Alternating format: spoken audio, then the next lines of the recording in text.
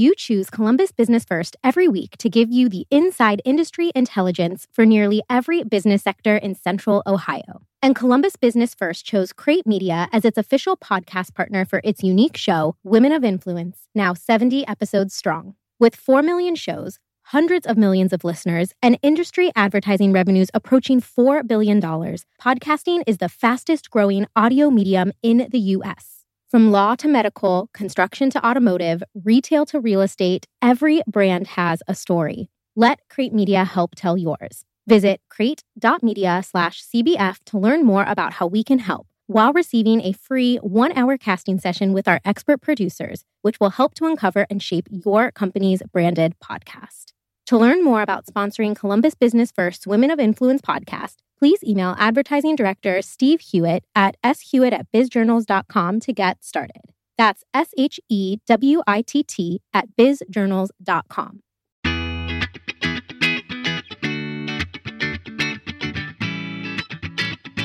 Hi, y'all. This is Eleanor Kennedy, Assistant Managing Editor of Columbus Business First, and the host of this podcast, Women of Influence. This podcast features conversations with Columbus's leading women in business, in which they talk about how they gained power, how they keep it, and how other women can follow in their footsteps. Today we're chatting with Kim Zavezlak, a partner in KPMG's audit practice. Thanks for joining us, Kim. Thanks for having me. So Kim is talking to us remotely as we all settle into this new COVID-19 world. So Kim, let's start by just talking about how that's going. Are you working from home right now? I am in probably about my third week working from home, and that is very different for me because I'm generally on the road every single week, at least a day or two. So, but so far so good. What has that changed about your job in terms of, are you still able to do a lot of the work you would have been doing on the road, or is some of that just needing to get kind of pushed off? Yeah, so we've definitely, a lot of my travel relates to board meetings. A lot of those have gone remote at this point. And then the other part of my travel is working with my teams in other cities across the country. So we do have the ability to work remote. We're just doing it more than we historically had been, but everything is working well so far. We've had to make a few changes here and there, just team touch points more often because we're not in person as much. So there's definitely been some changes, but overall, I think it's working well.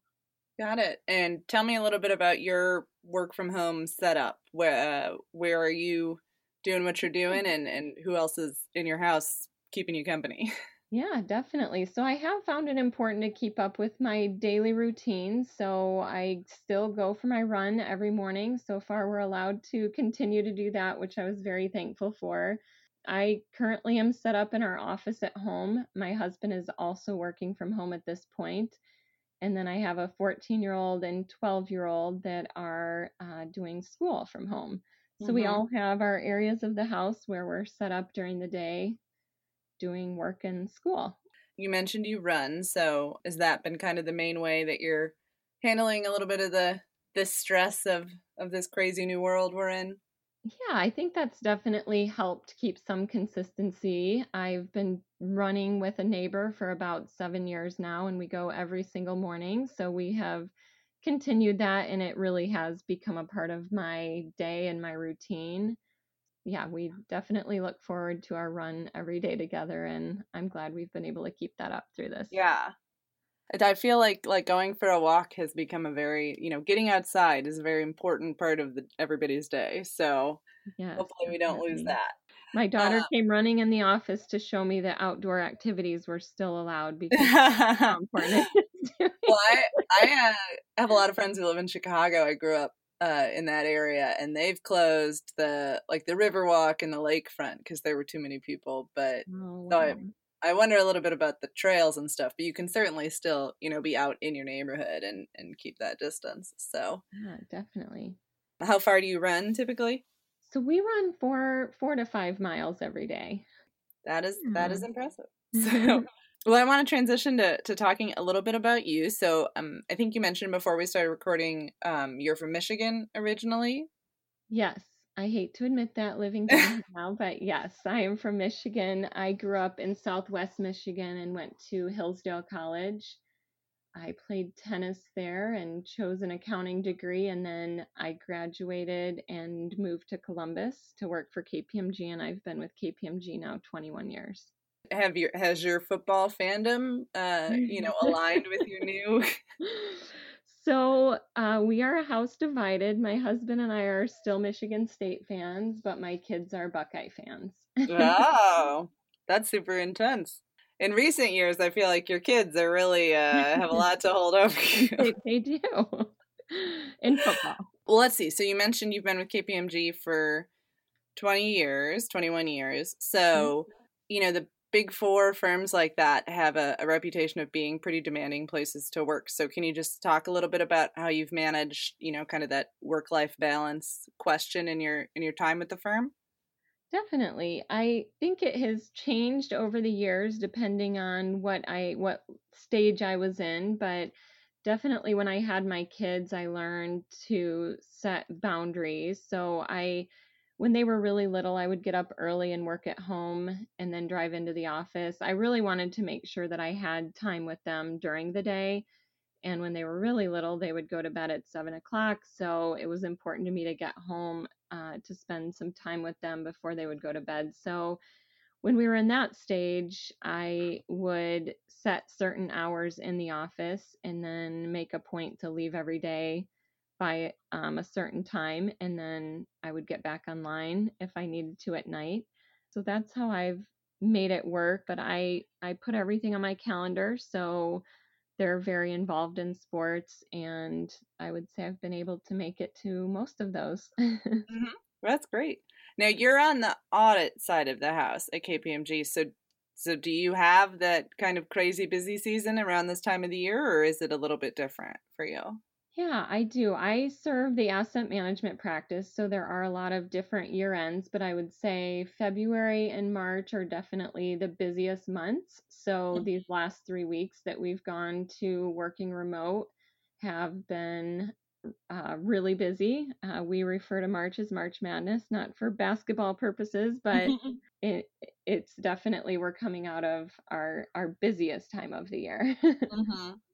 Do you feel like the people on the accounting side are happy that all the tax deadlines are getting pushed, or wish that they could Yeah, just get it all done now? that's a good question. So we always say deadlines are a blessing and a curse, and I think what is nice, at least living in Ohio, is our busier months being January through March. It's generally not nice outside, but Uh-huh. the change in the tax deadline will impact our tax practice, I think, more than our audit practice. Mm-hmm. Yes. I certainly feel like personally, on the one hand, I'm like, oh, this is great. I don't have to finish my taxes. But now I'm just picturing like me in June being like, oh, I need to do my taxes. Right. So Definitely. what first got you interested in finance, in accounting? Was that always something that appealed to you as a young person? So I definitely always enjoyed math younger. And then in high school, I took an accounting class. I really liked it. I knew somebody that had gone to Hillsdale to play tennis and majored in accounting. So I followed suit there and took my first few accounting classes that they used to weed people out, and they were still coming pretty easy to me. So I decided to stick with it and ended up graduating with an accounting degree and then moving to Columbus with KPMG right after. I want to transition. Something I noticed looking over your resume is that you've been involved with the Women's Fund here in Columbus. Can you talk a little bit about sort of how you've worked with that organization and why it's something that's important to you? Yeah, definitely. I'm involved with Junior Achievement, Women Corporate Directors, and Women's Fund. And definitely Junior Achievement and Women Corporate Directors. What attracted me to those organizations is they focus on education of financial literacy early on, is with Junior Achievement with elementary, middle school kids.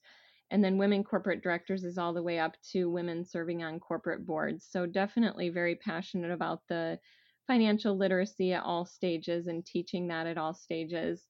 Women's Fund I've been involved with for a few years now as well, and got involved just with some connections I had in the community, and definitely align with the values there. So, is there any sort of projects or efforts you've worked on in your time at the Women's Fund that you're really proud of, or anything more you want to talk about related to it? I've been more involved with the women corporate directors Okay. and junior achievement. Yep. Well, tell me a little bit more about one of those. Maybe anything in particular you're proud of that those organizations have done. Yeah, so I would say it's been really exciting being on the Junior Achievement Board through this transition we're going through right now. They're very forward thinking about how we can help parents with students at home and keep the programming of financial literacy front and center. A lot of the companies that I work with, one of their top priorities is workforce development. And so junior achievement starts very young with children. And I think that's really important. Our group of women corporate directors here in Columbus is also something I really enjoy. So we get together probably 5 times a year. It's a global organization, and then there are local chapters.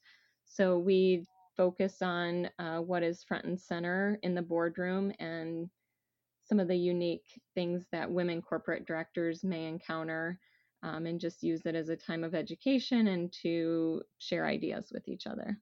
Transitioning kind of back to just knowing a little bit about you, what type of books do you like to read, or do you read much?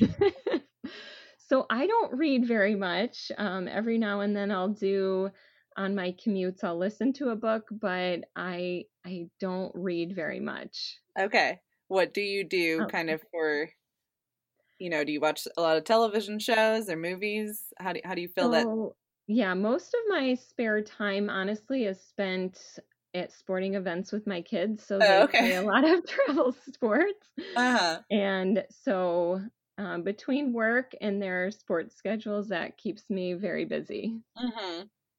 What Yeah. sports do they play?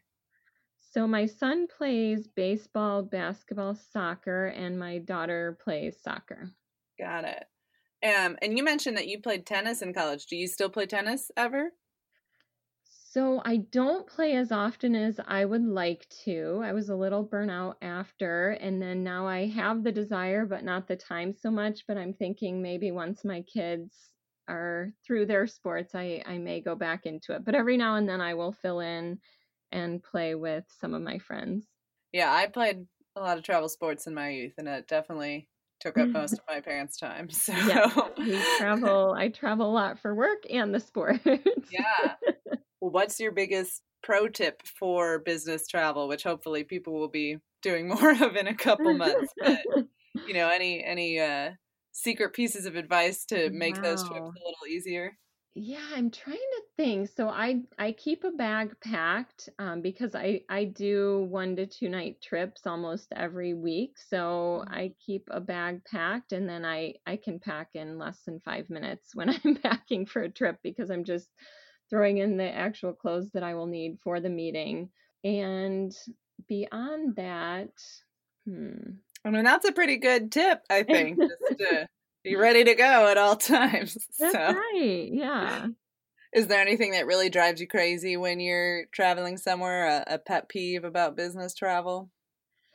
Yeah, definitely. I think the pet peeve is when people start exiting the plane out of order. Uh-huh, uh-huh. When people stand up, like as soon as you land, it just gives me so much anxiety. And I'm like, you're not gonna get off any faster. Like, Right. Same everyone just thing. be cool.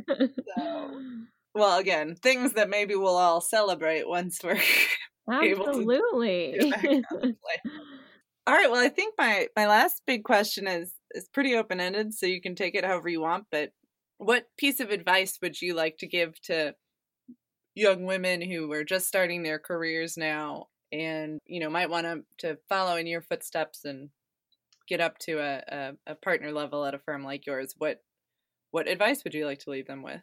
Yeah, I'd like to give maybe two. I think it's really important to define what success looks like for you and be content with that and not compare yourself to others.